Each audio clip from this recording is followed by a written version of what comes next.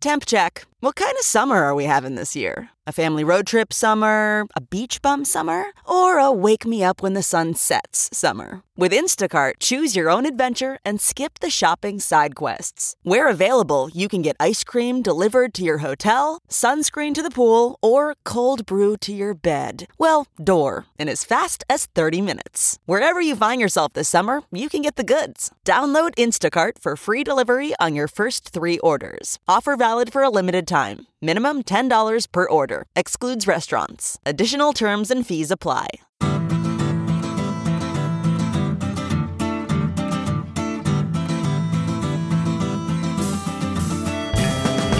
Welcome to the Cynical Podcast, a weekly discussion of current affairs in China, produced in partnership with SupChina. Subscribe to SupChina's daily access newsletter to keep on top of all the latest news from China from hundreds of different news sources. Or check out all the original writing on the site at supchina.com, including reported stories, editorials, and regular columns, as well as a growing library of videos and, of course, podcasts. We cover everything from China's fraught foreign relations to its ingenious entrepreneurs, from the ongoing repression of Uyghurs and other Muslim people in China's Xinjiang region to China's ambitious effort to eliminate poverty. It's a feast of business, political, and cultural news about a nation that is reshaping the world. We cover China with neither fear nor favor. I'm Kaiser Kuo, coming to you from my home in Chapel Hill, North Carolina. It's quite possible, my guest today recently wrote, that the U.S. government has imposed sanctions on the world's most socially responsible company and one that has been particularly beneficial to the Uyghurs. The company in question is Esquel, the world's largest manufacturer of woven shirts, which found its Xinjiang-based subsidiary, Changji Esquel Textile Company Limited, on a U.S. entity list a little over a year ago. At the time, it strongly denied that it was using forced labor, Uyghur or otherwise, in its supply chain. The potential damage to the company went beyond the loss of its biggest export market, the U.S. It also suffered immediate reputational damage, as an excellent piece by Katrina Northrup in The Wire reported. That piece is titled Hemmed In, and while Esquel declined to be interviewed for it, it is nonetheless a terrific story that focuses on the remarkable woman who heads the company, Marjorie Yang. She's an MIT-educated, self-described math nerd who left Wall Street to take the reins of her father's textile company and built it into a real behemoth, largely on the strength of operations in Xinjiang. I highly recommend that you read the piece, or since it's paywalled, listen to the audio version of it read by yours truly on our China Stories podcast. Just search for Hemmed In on your podcast app under China Stories and you will find it. In any case, happily for the company, Esquel managed to have its subsidiary Changji removed from the entity list last month after it sued the Department of Commerce. Many other companies, though, remain on the list, and concerns over forced labor are obviously not to be dismissed so lightly. But as USCBC, U.S.-China Business Council President Craig Allen talked about recently on our sister podcast, China Corner Office, it's left many American importers with the vexing, if not indeed impossible task of proving a negative about their very complex supply chains if they want to get shipments out of limbo. So today, I want to focus on Esquel, on the fascinating woman who heads that company, and the dilemma that many other textile companies in China and a lot of importers here in the United States have faced as the U.S. government has moved to sanction companies it suspects of having supply chains that are tainted with forced Uyghur labor. I'm delighted to be joined this week by William Overholt. Bill is one of the true greats in the field. He has spent the last dozen or so years at Harvard, where he's now a senior research fellow at the Harvard Kennedy School. He's also been at the Kennedy School's Ash Center and at Harvard University's Asia Center. He has had a long career in China and Asia-related fields. Through most of the 1970s, he was at the Hudson Institute, back when it was under its founder, Herman Kahn, who was a fascinating man. He was with Bankers Trust for many years, first in New York running a country risk team, and then from the mid-'80s until about 1998 heading Asia research for Bankers Trust. He then went over to Nomura in Hong Kong in the late 90s before returning to the U.S. to head up the RAND Corporation's Center for Asia-Pacific Policy. Bill is the author of China's Crisis of Success, 2018, and of several other titles, but one that really stands out was he wrote what was one of the first major books to look at the consequences of reform and opening, all the way back in 1994, with the very prescient title, The Rise of China, How Economic Reform is Creating a new superpower. Bill Overholt, welcome to Sinica. It's such an honor to finally have you on our program. Thanks. It's an honor to be here. You have a great program. Well, thank you, Bill. Did you know that you and I share a birthday? As I was sort of doing a little bit of background, March 7th, an auspicious day. So, Bill, the quote that I read at the start of the show was from a letter to the editor published by The Wire. It was in response to, but not critical of, Katrina Northrup's piece, which I think you also agreed was an excellent article. So what I loved about that note that you wrote was that the actual story of how you got to know Marjorie Yang. So that was 20 some odd years ago in Hong Kong. It's very unexpected. It's very personal. I'd love for you to tell that story to our listeners and tell us about her commitment to corporate social responsibility and some of the programs that Esquel has undertaken that you're aware of. Well, I first met Margie in a series of standard business sort of meetings. But one day I got an invitation from were probably two of the three leading ladies of Hong Kong, Lydia Dunn and Marjorie Yang, to go to a ballroom dance. And I didn't know why, but it sounded like fun, so I went. And it was a gala affair. And somehow afterwards, I found myself at a dancing lesson with Margie Yang. And they were teaching us how to waltz, and I had done basic dances back in cotillion when I was 12 years old, so I thought I knew how to do 1, 2, 3, 1, 2, 3, 1, 2, 3. It pretty quickly became clear that trudging around wasn't what either the instructor or Margie had in mind.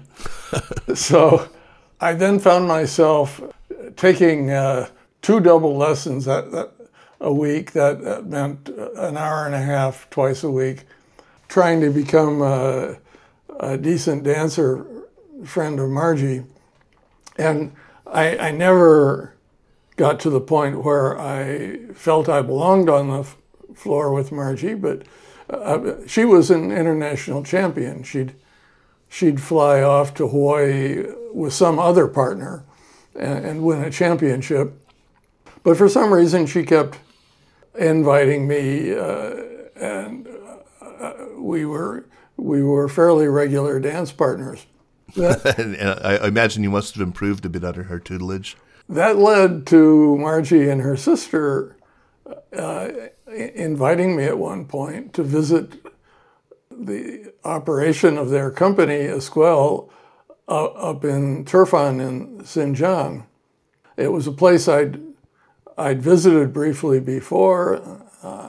I knew something about the difficult conditions of the Uyghurs and the fact that the Han Chinese people were getting most of the benefits of this extraordinary economic takeoff that was going on.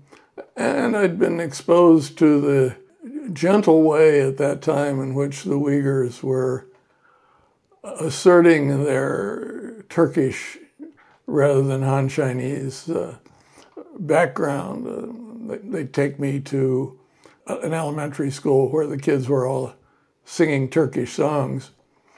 Though I was amazed to go to the Esquel factory and find that they had the most sophisticated cotton machines in the world, made by Toyota Machinery. Nobody else in the world could afford them. And they were run by highly trained Uyghur women, 2 of them standing in a little air-conditioned glass booth at the corner of a football-size factory with these giant spinning machines.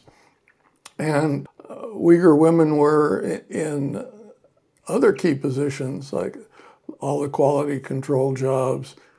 And it turned out also that Margie was helping the people, the farmers, by giving them a little grant in return for a promise by them that they would deliver their cotton to her, and a promise by her that she would pay next year a bit higher than the cotton price for this year. If you're a subsistence farmer with a volatile commodity like cotton, that's a life and death benefit. That was the business and analytical part. And then afterwards, after all the meetings and factory tours, the Uyghur community invited Margie and her sister and me and a few others to one of their houses, and they had this gala celebration of their success and of what Margie was doing for the Uyghur people. And they tried to teach us all how to do Uyghur dances. And Margie, of course, picked it up right away, even though you had these intricate hand and finger movements. I had to do my thing, flailing my arms around kind of foolishly. But the point was that there was this total harmony because Margie was a great benefactor of these Uyghur people. There was one subsequent chapter that didn't involve Margie directly. Years later, I was president of something called the Fung Global Institute in Hong Kong, and a big German company approached us. They had been involved in cleaning up Germany's horrible pollution of its waterways in the generation after World War II, and they thought, oh, maybe we could do something for China very profitably. And so they were looking at cleaning up all the waterways around the city of Foshan, which is north of Hong Kong. And so I found myself visiting the most sophisticated water treatment facility just outside Foshan, which happened to be run by Esquel. And so I went there and expected this rippling pond that one usually sees outside U.S. cities to clean up water. Instead, there was this city block size facility, 4 stories tall, that had 15 different stages of water cleanup. And they first cleaned up the local water so they could make bright colored shirts.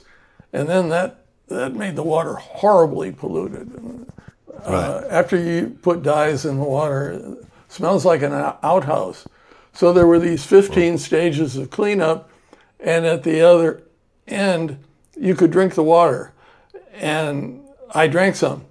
Wow. And so it's enormously impressive, enormously expensive effort to do what was right, for not just for making the shirts, but for the local community. And so at opposite ends of China, I was just so impressed that Esquel was doing things that nobody else was doing. Let me note quickly for the record that your observations of the colorful dress and mentions of dancing in connection with Uyghurs, both of which appear in your letter and in your account just now, do not represent an endorsement on part of this of certain persistent stereotypes of China's Shaoshu Minzu represented with regrettable frequency in PRC media. But anyway, it struck me, Bill, that reading that Wire article, many of the individuals interviewed, from your colleague at Harvard, Bill Kirby, to my colleague and fellow podcast host at the Seneca Network, Chris Marquis at Cornell, to, cotton supply chain and labor experts like Terry Townsend, that there's really quite uniform praise for their labor practices and the way that they have worked to keep their supply chain very clean in both the sense of, not using forced labor, and clean in the sense of being green and environmentally conscientious. To me, it's terribly sad when we see companies like this being caught in the crossfire. They are, I think, the embodiment in many ways of the hopes that many of us had for what engagement was supposed to look like, in that they would they would create wealth, that they would spread relatively enlightened business practices, that they would, meanwhile, keep the shirts from Brooks Brothers relatively affordable for the American consumer. They are not alone either. I think that it's probably fair to say that a lot of companies that are operating in China and often come under legitimate criticism, though, on balance, they are improving the standards of, again, in large part because of oversight by consumers and by NGOs at home. But companies like Nike or Apple, other major consumer brands, they are doing a lot to raise standards when it comes to labor practices. I think that's fair to say. Would you broadly agree with that? I mean, do you think that this is one of the potential casualties of decoupling, is that, we will lose that ability, I think, as manufacturing leaves China, to bring to bear those forces to see improvement? I would very much agree about how American and Western companies, but particularly American companies, have upgraded standards in China. Basic things like not exposing workers to dangerous pollution, having reasonable hours and working conditions. These were initiated by Western companies, often under some pressure, but standards became institutionalized and they spread. First to other foreign companies. The South Koreans and the Taiwanese were particularly ruthless in the way they treated labor, and they got shamed. Yeah. And then the local companies also found themselves under pressure. And so if you go to Shenzhen or Foshan today, you find very acceptable working conditions. And these confident, happy women assembling computers and doing other things and earning a multiple of what they would have earned if they'd stayed in the villages. These women often travel 500 to 1,000 miles away from their villages and their families to get these jobs, and particularly the ones with the foreign factories. There are always problems that come up, and companies like Nike and Apple have had to take strong measures, sometimes under pressure, to upgrade aspect of their operations. But they've done that. And the upgrades, the improvements are most noteworthy in the relatively distant areas, like Xinjiang. So it remains important for NGOs and government to keep the pressure. You're not allowed to use slave labor, and you have to actively check. You're not allowed to say, well, that's our subsidiary, we didn't know anything about it. But the kind of blanket sanctions that have been done, where you're guilty until proven innocent, and that's been the rule. And it's not just been the government rule, it's the media have basically denounced any use of Xinjiang cotton. The first thing that does is to ensure that every poverty-stricken farmer in Xinjiang will suffer. And the second thing it does is ensnare the companies with the absolute best practices. So we could spend a couple hours on when sanctions work and why they usually don't work. But they have to be carefully targeted, and they aren't. In your piece, at the very end of your piece, you say, when a fisherman casts a big net to catch tuna, it occasionally ensnares a porpoise. That's inevitable. Catching a porpoise doesn't make the fisherman bad. He is judged on whether he frees the porpoise. This one porpoise, the one with the mad ballroom dancing skills, does now seem to be off the hook. As I said, Esquel has managed to be thrown back, but it's been freed from the net. But the other dolphins are being asked to prove that they're not tuna, or that their diets are entirely free of tuna. couldn't one make the case that maybe fishing with big nets to begin with is the problem? I mean, rather than say pole and line fishing, which is now being advocated for catching of tuna in deep sea. I mean, and I think of parallels to the DOJ's so-called China initiative, again, where, it's meant to catch these non-traditional collectors of intelligence or whatever, but it's also this sort of big net approach that's ended up catching a lot of dolphins and very few, it would seem, if any, actual tuna. The trauma, I think, also of being caught in one of these nets is absolutely enormous. I mean, so they're freed, but they've endured an awful lot of suffering, as I'm sure the former University of Tennessee professor Hu Anming could probably tell us. Yeah, I mean, I think you're right, and we could spend a lot of time talking about what sanctions do and don't work, but these clearly are problematic in so many ways. This idea that you have to prove this negative, prove that your supply chains are clean, and especially problematic when we're seeing what happened just yesterday. The Wall Street Journal reported that there was a Chinese partner organization of the NGO Verite.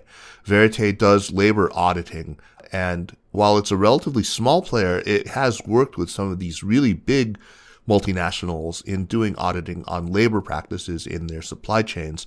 The journal article makes clear that the shuttering of Verite's Chinese partners was all about China's resistance to forced labor allegations. This hardly seems like it would allay suspicions of that, but it also makes it really, really difficult, I think, for what was already quite difficult. It now seems like if your supply chain touches Xinjiang at all, there's an assumption that it's tainted with forced labor.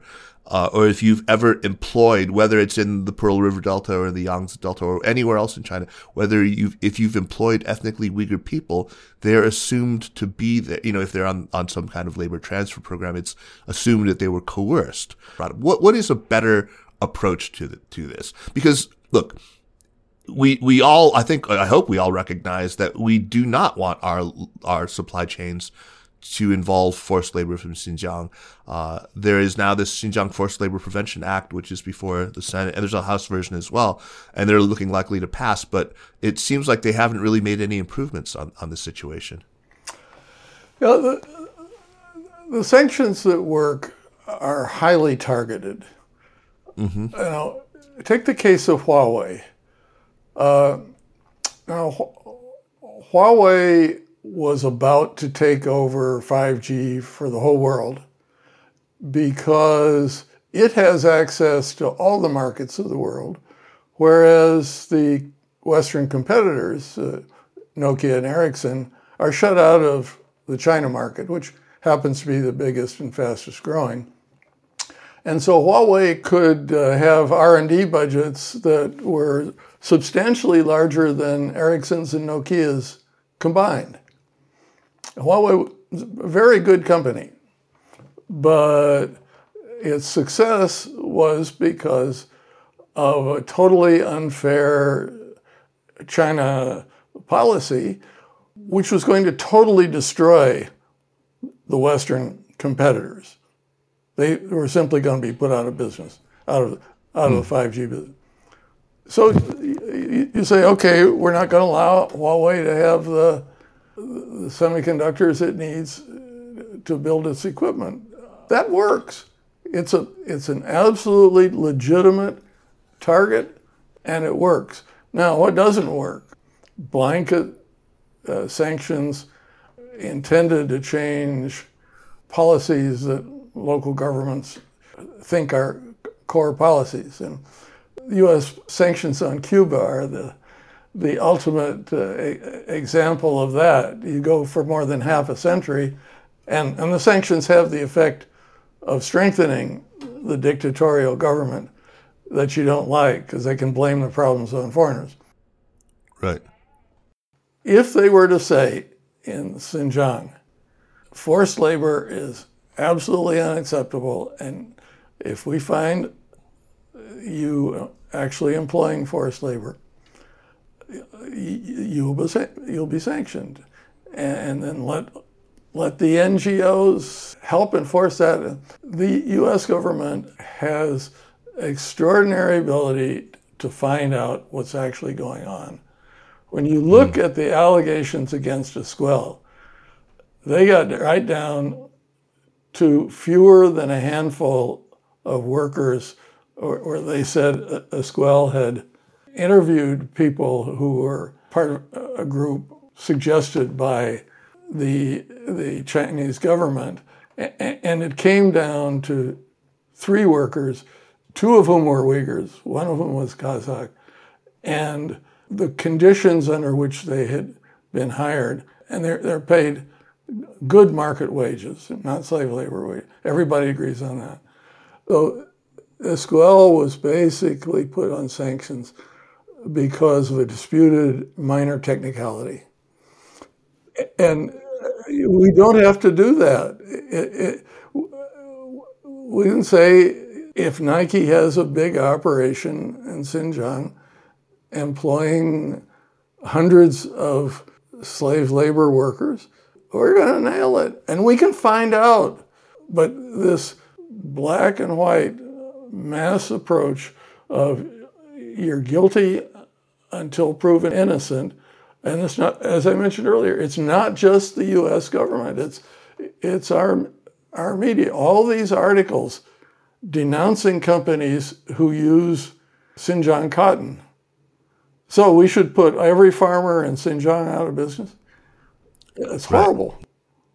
But at the same time, do you see it at all problematic that Esquel was working with the Xinjiang Production and Construction Corps, better known to us in the China watching world as the Bingtuan? I mean, Esquel, it does have a relationship with the Bingtuan. That seems to be part of the original basis of the entity listing. And as Jim Millward from Georgetown points out in Katrina Northrup's piece, there is a carceral component to the Bingtuan. I have no reason to doubt that it has had a hand or continues to have a hand in the operation, or at least in the construction of the camps. The problem in dealing with China is that there is an evolution. In the early days, and even a little later on, if you were a foreign company wanting to do business in China, the dealing through the PLA was basically the only efficient way to get going. If you wanted logistics that worked, if you wanted proper infrastructure, if you wanted good communications, the PLA was it. And let me take an example of Seagram's. Mm-hmm. Every substantial bar in China has Seagram's liquor behind the counter. I don't know how it is now, but as long as I lived in Hong Kong, the record showed that Seagram's had never exported a single bottle of anything to China. It had a deal with the PLA so that bottles sort of showed up in back of every bar in China. And if they'd gone through the regular system, there would have been 15 chits that they would have had to get signed, and they wouldn't be signed until you paid bribes, and it would take so long that nothing would ever happen. You'd never get permission to do anything. And then if you got the bottles into China, you couldn't get them distributed anywhere without the PLA. And that was a situation that virtually every company faced, and that was a situation that a company like Esquel faced in the early days, trying to get large-scale farm operations. And then things evolve, and you constantly upgrade. You make sure that all your workers are treated the best. You form direct relationships, as Esquel did, where you're saying, okay, I'm not only going to pay you market prices this year and not squeeze you, that every year I'm going to promise you that next year I will give you a higher price. And so yes, everybody has a history that can be criticized. And the question is, are you doing anything today that harms workers? Are you doing better than 100% of your competitors in the way you treat workers, train workers, give prestige to your workers? That's the question to ask, not the history. Right. Every American company has some kind of a history, but on almost all cases, that history is one that improved situations in China. So let's get back to Marjorie, and your association, your friendship with her really started to blossom in the late 1990s. This was at a time when I think the norm was still very much the sweatshop narrative. I mean, there was still quite a bit of that kind of Taiwan and Hong Kong Laoban exploitation of factories in Dongguan and things like that. And it sounds like Marjorie was very much ahead of her time with Esquel. And I'm sure this is something that you talked about. Can you kind of recall for our listeners what her thinking was, how she talked to you about their vision for operating in China more responsibly? Well, there was just a constant emphasis on ethical behavior, on treating people well, on treating the environment well. It just pervaded everything. And after I wrote that piece for The Wire China, a Harvard business school professor, James Sebenius, got in touch with me and sent me 2 of his case studies of how Esquel worked on this system of promising the cotton farmers a better price next year than they get this year. But they also forwarded me a business school case study, which unfortunately is paywalled, from years earlier by Warren McFarlane and several colleagues on specifically the question of, can you run a business to the highest ethical standards? So Warren McFarlane and 2 of his Harvard Business School colleagues wrote about the efforts of Esquel to just set a higher standard than everybody else. And it's hard and it's unusual, and that's why it was worth a Harvard Business School case study that students are told to read. So do we know anything about how Esquel got itself off of the entity list? I mean, Katrina Northrup's piece made it clear that it's a whole lot easier to find yourself on the list than to get yourself removed from it. You have to actually appeal to an interagency committee that's chaired by the Department of Commerce, and the vote to remove you has to be unanimous to take you off. So her piece made it clear that they've been quite proactive in trying to get off the list. They hired K Street firms, some very high-powered ones. What do you know about their efforts to get themselves removed and how this transpired? I don't know the details of those efforts. I think that one entity was taken off the list, but my understanding is that Esquel as an umbrella organization still has problems, and very worried about what this is going to do to the company. So, they hired lawyers. They have a reputation. They're known to all the big American companies, and everybody has the same impression of them. Right. There's nobody out there saying, "Oh, this is a terrible company." It's the kind of company that would hire slave labor. So that creates an environment in which it's not just the legal process.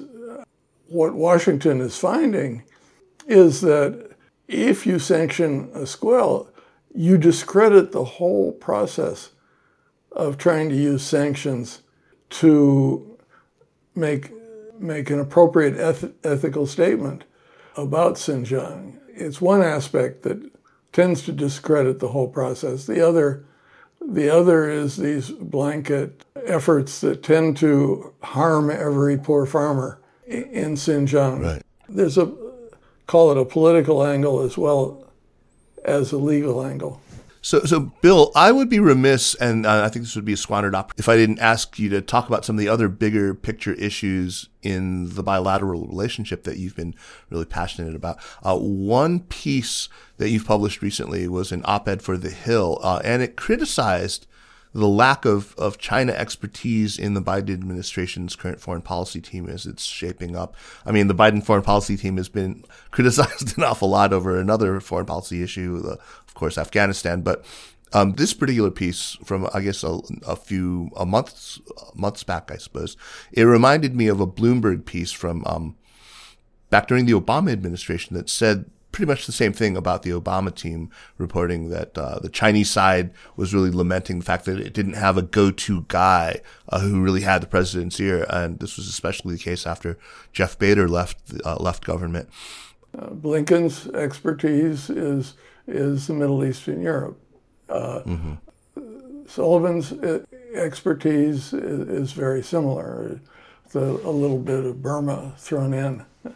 Secretary of Defense Austin, for whom I have the greatest respect, experiences the Iraq War and then being the general overseeing our Middle East operations. None of them have any experience of China. And that's a problem because when a crisis occurs, the communications around the decision pretty much stay at the top. Even assistant secretaries just get closed out. I have a particular worry about this pattern of saying everything about India is good and everything about China is bad because of what happened in the early Obama administration. You remember that they worked up an absolute fervor about China doing business, oil business in Sudan. Sure. This was terrible. It was immoral. It showed that China had no standards. And of course, at the same time, India was the world's biggest democracy. Everything said about India was wonderful. Never mentioned was the fact that the oil company in Sudan is a Sino-Indian joint venture. And this makes for bad policy. It makes us look like idiots in the face of the world because the experts on these things in the world know this. And it was the same, we made this terrible fuss about Chinese relationships with the oil business in Iran. And meanwhile, India is this wonderful supporter of our foreign policy. Well, India's dealings and laws toward Iran were essentially identical to those of China. And if you're German, you think these Americans are some combination of hypocritical and ignorant. If you're Chinese, your reaction is, these Americans don't care about the ethics of these situations. They're just trying to keep China down. And so it has horrible consequences for our foreign policy, and not just in the direct relations with China. So we don't need to reinforce this layer after layer with state and defense and national security advisor and the ambassador. People mention that there are very good China experts further down. The problem with that is, in a crunch, it doesn't matter. When Secretary Blinken goes off on the Chinese for getting countries indebted and seizing their assets, something that's never happened, never once in the whole world. Right. It just creates unnecessary hostility. The other thing that happens when they're dealing with Taiwan, and Taiwan could be the hinge issue of modern history. Mm-hmm. It can be the issue that leads us to lose Los Angeles and Washington, and the Chinese to lose Shanghai and Beijing. And this is a really big deal.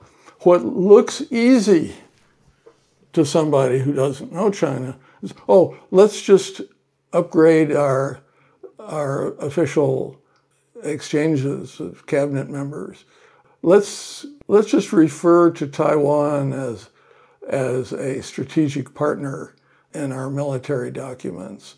let's just send an American military aircraft.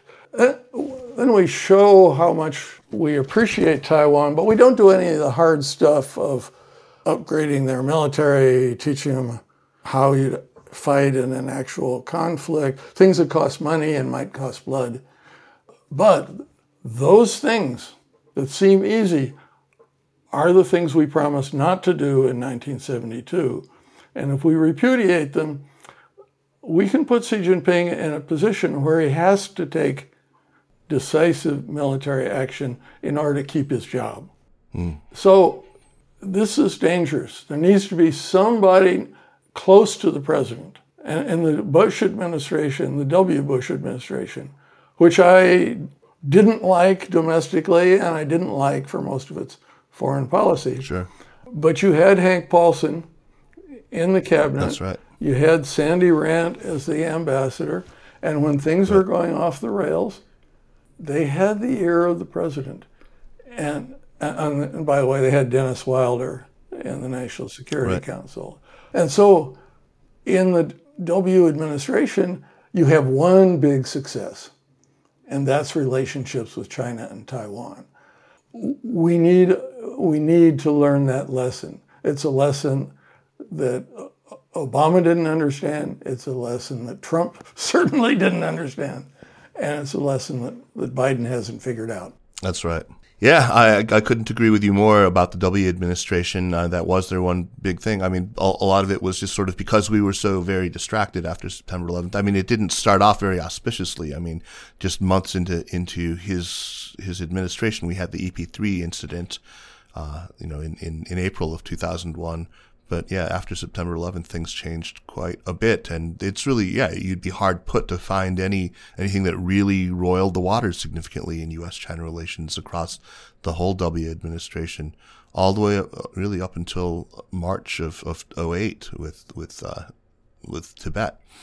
In any case, this whole framing of the relationship right now, in strategic competition at the same time that we see coming into such common usage, and this didn't start, of course, with the Biden administration, but the Indo-Pacific and the revival of the Quad, it really does send very strong signals about India and about China.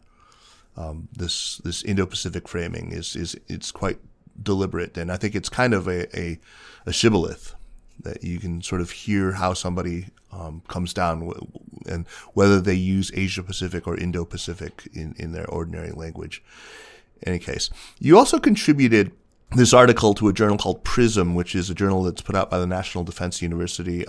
That came out just this year, only a few months ago, but my sense was that the piece was written before the pandemic. I mean, perhaps in 2019. I think the last footnote in there that refers to any article was one from 2019. So I'm guessing you wrote this before this very consequential last year and a half. Is that correct? That is correct. I had a series of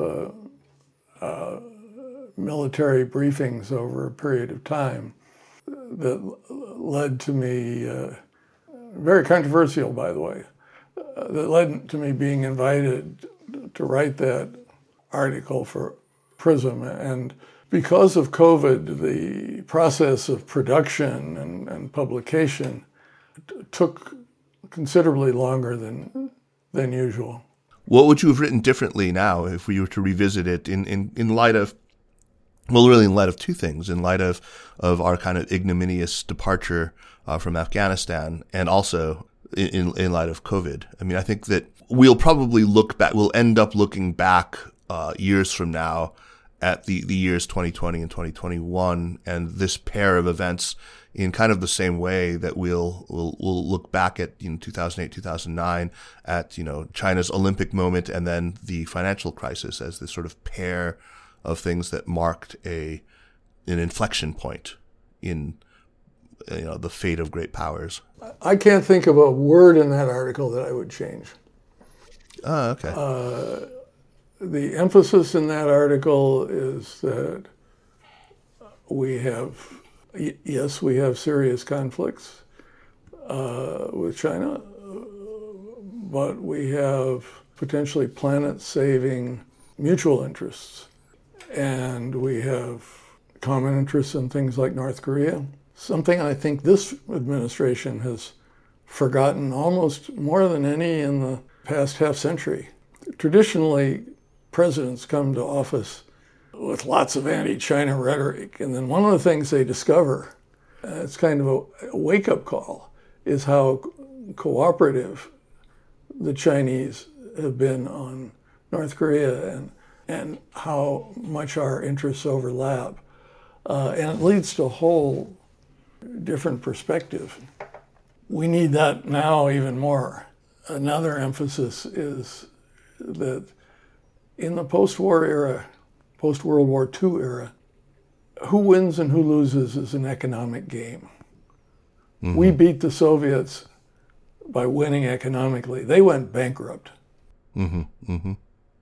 When I was starting my career, North Korea was superior in every way to South Korea. And the South got in a general who decided to focus on economy above all.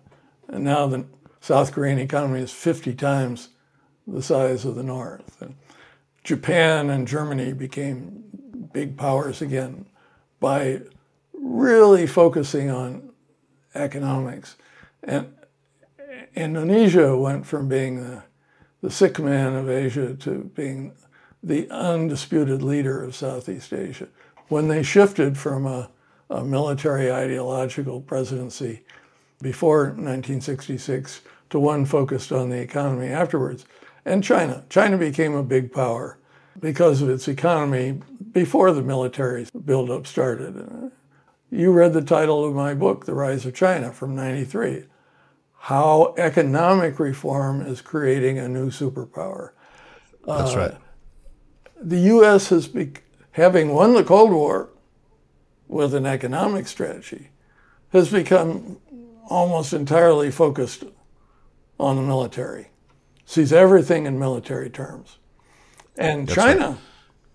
with Belt and Road, has basically taken what we call the Bretton Woods system, what won the Cold War for us. A World Bank financing infrastructure, IMF and WTO setting common standards. Well, that's what BRI is, but with Chinese characteristics, and it's a winning game. So I use the example in Africa of we send a special forces team to each country and maintain an offshore naval presence. And China's in there building roads and railroads. And, they win every time. In fact, the president of Nigeria just published an article saying that. You never know it from reading our newspapers or listening to speeches in Washington. But the economics is the game, and we're better at it. We're the originators of the game, but what we're doing is pretty feeble compared to what we used to do and compare it with what China is doing. Do you think that in this administration there's at least some increased cognizance of the importance of the economic component? I mean, at G7, President Biden announced, at least, I don't know how much has been done toward it, but this so-called B3W, Build Back Better World. And it was framed very much as a counter to the Belt and Road Initiative. This is the thing that you hear all the time if you're talking to people in the Global South. It's like, what is your counter? If you don't want us to take Chinese investment and, Chinese help in infrastructure construction, what's your counter? Does the United States and its Western allies finally have something that you think is remotely comparable? We're finally doing something, yes, and that's very good. But it's still a second-rate reaction to what the Chinese are doing. It's not the core of our strategy in the world. It was the core of our strategy in the world through the Cold War. And we didn't articulate that very well. But Truman focused on the economic rebuilding, the Marshall Plan. The military essentially protected an economic strategy. And Eisenhower kept the military budget under control despite tremendous contrary pressures, because he saw the importance of the economic strategy. So, yes, the improvements Biden have made are tremendously valuable. But if you are the president of Nigeria or Zambia, what you see is China building roads, building railroads, building ports, constructing systems, and it's constructing them in a globally networked way. There's an integrated, it's the top priority, right, and it's an integrated vision. For us, it's a secondary reactive thing, and it's not part of an integrated vision. Indeed. And this is the U.S. peacetime pattern. Budgets are driven by interest groups. And the Pentagon has the biggest interest groups in world history backing its budget. And AID, the State Department, and those things have no interest groups. So we have a problem, and it's a problem both of strategic thinking and of our political process for setting priorities. Right. We're back to Eisenhower's warning. And we're back to the issue you raised earlier about foreign policy leadership. Where is the Kissinger, the Scowcroft, the Brzezinski, the Jim Baker, who has got a global vision, who's got an integrated vision? Even if there are aspects of the vision that one wants to criticize, they had a global vision. They were focused on the big issue, which at the time was the Soviet Union. Well, I wonder whether this most recent crisis may not provoke a big rethink in American grand strategy. I wonder, that's the most optimistic possible gloss to put on our debacle, that maybe we will come to some appreciation for how viewing everything through this national security lens. especially since part of the rationale for drawdown there is to kind of fulfill finally this pivot to Asia idea, which was intended, to be more than just a security pivot. It was intended to be an economic pivot when it was originally, sort of cast in, by Danny Russell and Kurt Campbell back in the early 2010s. I think strategically, both Trump and Biden had the right idea that if you fought for 20 years against a group of primitively armed tribes, and you're either stalemated or losing, and basically we're doing the same thing in Iraq and we're doing the same thing in Syria, and your main interest in the world is elsewhere, you got to cut your losses. And when I sell a stock that I bet on is going down, it's very painful. And when you pull out of a military mistake, when you retreat is the most difficult maneuver for any military man or woman.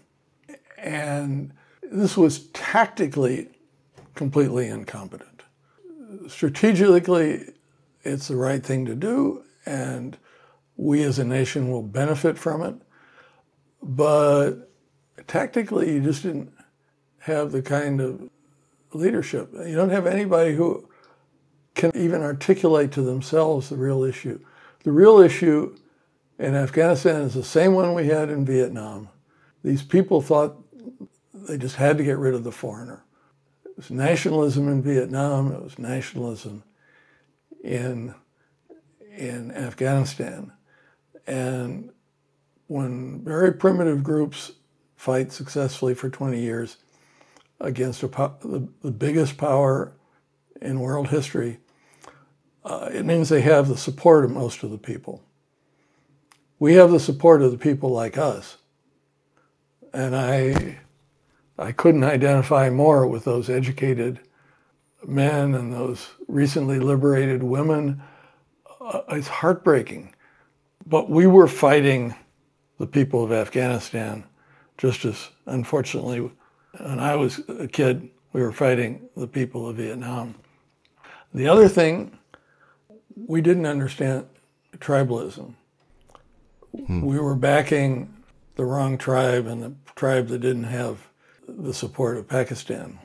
In a previous incarnation, I had to read, I had to review a strategy paper by a mid-ranking military officer. And he said, well, to create a national army, we have a few sessions in the rather short training course for Afghan officers. We educate them that you have to fight for the country, not for the tribe. And I wrote in the margin, if your officers believe that that will achieve that goal, we're headed for catastrophe. Yeah. Our foreign policy leaders just don't get that. We're fighting nationalism, we're fighting tribalism. And unfortunately, I think that means we're going to fail to learn the lessons once again. Same problem we have backing the good guys in Myanmar. Aung San Suu Kyi is a tribal leader. She only cares about the lowland Buddhist Burmans. She never wanted to be president of the whole country. And so it would never work. And we're bound to be disappointed. So hopefully at some point somebody will articulate what the real issues are in these places. But it's certainly not happening now. Find the op-ed or the State Department speech that articulates those real issues. Instead, what I see right now, the New Yorker just published, Benjamin Wallace Wells just did an interview with this former Trump administration Pentagon guy named Eldridge Colby. I'm sure you're familiar with him, who is now trying to rally, conservatives for the next war, which he believes is, of course, with China and over Taiwan, as we've warned about, and it's really disturbing. He says, look, if you're in the Pentagon and you have a job that's not about China, he says, it's time to get yourself another job.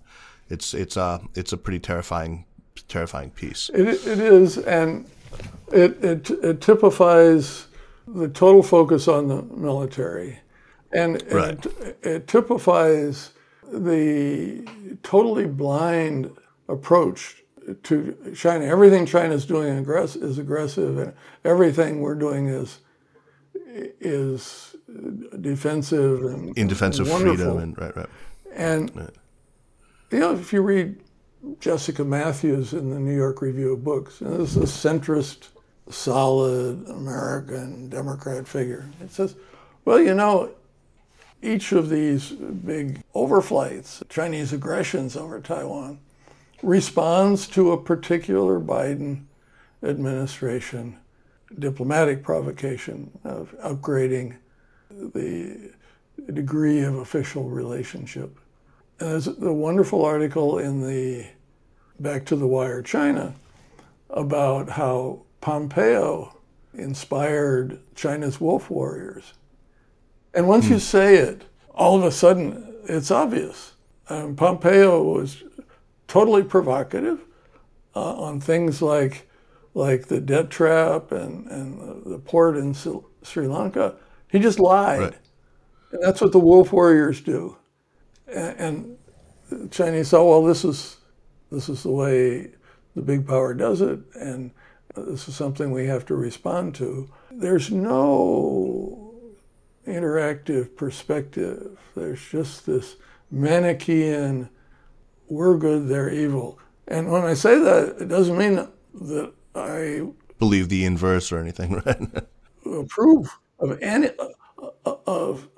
Xi Jinping's domestic policies, his aggressive foreign policies, his wolf warriors, what he's done in Hong Kong and Xinjiang, and the aggressive diplomacy elsewhere. I think what he's doing is wrong. I think we have to oppose it. I think much of what he's doing is bad for China. But we need to be the dispassionate analysts, the good managers who see the complexities and don't just become tribal, we're good, they're evil, because that's what makes it impossible to deal with the positive things about the economy, about the environment, about climate change, about North Korea, that moderate and balance a very difficult relationship. I'm reluctant to want to wind down on that note, but I've kept you very long. Thank you so much for taking the time to join me to talk about Esquel and about some of your recent work and your musings on U.S.-China relations. Bill, let's move on to recommendations. First, I want to remind everyone, achieving a gorgeous grin from home isn't a total mystery with Bite Clear aligners. Just don't be surprised if all of your sleuthing friends start asking, "What's your secret?" Begin by ordering your at-home impression kit today for only $14.95. Bite Clear aligners are doctor-directed and delivered to your door. Treatment costs thousands less than braces. Plus, they offer flexible financing, accept eligible insurance, and you can pay with your HSA FSA. Get 80% off your impression kit when you use code WONDERY at Byte.com. That's BYTE.com. Start your confidence journey today with Byte. That the Sinica podcast is powered by SupChina. If you like what we're doing with Sinica or with any of the great shows in the Sinica network, like China Corner Office, which we've talked about, or New Voices, great new episode of New Voices you should check out with Lotus Ran, talking about Chinese tech policy. You can learn Chinese, some really good, other good shows in our network. The very best thing you can do to show your support is to subscribe to SupChina Access, our daily email newsletter. It is a fantastic resource and the easiest way to really stay clued into what's actually happening in China today. All right, so now on to recommendations. Bill, what you got for us? Well, first I'll make myself look syrupy by saying I'd recommend people get the SupChina publications and podcasts, because you're providing points of view that are deeply rooted in reality and complexity. I would also recommend The Wire China, which we've talked about. Yeah. David Barbosa provides regularly some of the most interesting, in-depth, balanced articles about China. But every day he says, here are all the articles you ought to be reading about China. And that's just invaluable. And finally, I'd focus in on one thing, and that's an article in the Atlantic magazine by Deborah Brautigam of SAIS and Meg Rithmeyer. That's a great piece. Of Harvard. Yeah. Looking at the controversy over this Sri Lankan port of Hambantota, which the story became, and Vice President Pence and Secretary Pompeo pushed this, and their Assistant Secretary pushed it every week, that China was deliberately getting countries into over-indebted situations, then seizing the collateral. And the New York Times had a major article pushing that story, which had some of the same effects as their article years earlier about how there were all these dangerous weapons of mass destruction in Iraq. They go through, Professor Rithmeyer and Professor Brautigam go through in detail what actually happened and show how this wave of understanding that affected Americans' images of what China was doing in the world in the most fundamental way. And by the way, Secretary Blinken picked this up from Secretary Pompeo. It was just totally wrong. And elsewhere, they looked at 1,000 cases of more than 1,000 cases of Chinese loans in Africa and elsewhere, and found that China's never done this kind of thing, even ones. So it typifies the kind of manic, McCarthyite attitude that has been created in many areas, and they puncture it. And we can't do anything more useful than puncturing that these days. There have been a slew of really good papers and articles that all set out to sort of debunk the myth of debt trap diplomacy. One that I would point people to was from Chatham House as well. The authors were Lee Jones and Shahar Hameri. Check out that piece as well. The one by Meg Rithmeyer and Deborah Brodigan really stands out. That one was fantastic. That one is called "The Chinese Debt Trap is a Myth," and I endorse that. I second that recommendation heartily. Thanks, Bill. Those are fantastic, and thank you for your kind words about us. Let me just say something about The Wire China too.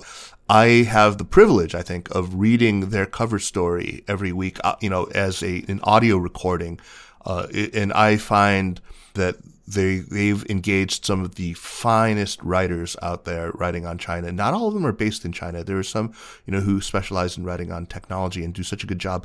Tim Deschamps, for example, just fantastic, really deep dive stuff into technology related things. He did one on lithium and lithium ion batteries and how important that is. He did one on EUV lithography and how important that is. It's how it's dominated by the one Dutch company called ASML. He's a fantastic writer. But the article on nationalism in China by Alec Ash I think it was about 2 weeks ago, that one was a real standout. Indeed. It was a really fantastic piece. Yeah. So kudos to David Barboza, who I think they work so hard. They have a very, very small team and they put out, so much stuff. So we see them very much as comrades in the struggle. Great. Well, let me do my recommendation. It's for a novel. It's called The Lions of Al Rassan. It's by the author Guy Gavriel Kay, who is a very well-known fantasy and historical fiction writer. His stuff straddles historical fiction. That's his stick. He takes what's obviously an historical setting from, a familiar history, and he changes some things, place names and names of important personages, but they're still mostly recognizable if you know the history. And he gives himself, I think, in so doing, some license for the departures that he takes from the strict, actual history. I think that I may have plugged one of his novels on this show before that was actually set in a fictionalized 8th century Tang Dynasty China, especially in the western sort of marches of Tang China, in the aftermath of what's clearly the Battle of Talas, where, Arab and Tang Chinese forces clashed in a fairly small skirmish. He makes more of it. And through the eve of, and all through the Anlushan Rebellion, 755, and the fall of Tang Minhuang. And so it's peopled with all the characters you expect. Anlushan himself, and Yang Guifei and Yang Guozhong, and the Tang Minhuang himself, and of course the poet Li Bai. They all have their names slightly changed, but it's fairly faithful. I liked that one, and it was very good. But this book, The Lions of Al Rassan, it's set in the 11th century on the Iberian Peninsula, and it's clearly the time of El Cid, right? King Ferdinand has died. He's left his kingdom divided among these three, feckless sons, and not all entirely feckless, but it's full of historical characters like El Cid himself, and somebody who's clearly based on Rebecca of York, this Jewish physician. But he does something really interesting with the three major religions. So the Christians become the Jadites, the Muslims become Asherites, worshiping Ashar, and the Jews become the Kindath.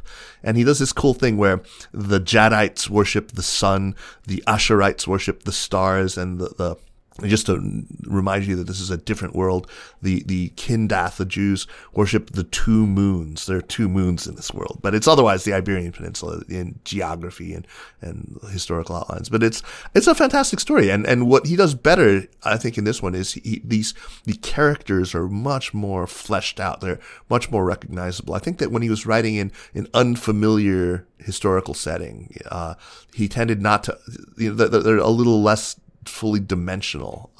So anyway, really great stuff. I think it's a well-constructed story, tons of intrigue and battles, but it has a lot of heart. It has that gooey middle. There's a real kind of a strong emotional component to it. It's from the mid-90s. It was recommended to me by my fantasy-loving older brother, who he thinks who says that this is the best thing that Guy Gavriel Kay has ever written, and I tend to agree.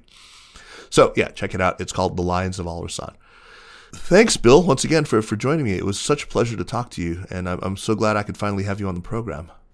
Thank you. Looking forward to seeing you again. The Sinica podcast is powered by SupChina and is a proud part of the Sinica Network. Our show is produced and edited by me, Kaiser Guo. Drop us an email at sinica@supchina.com. Follow us on Twitter or on Facebook at SupChina News. And be sure to check out all the other shows in the Sinica Network. Thanks for listening, and we'll see you next week. Take care.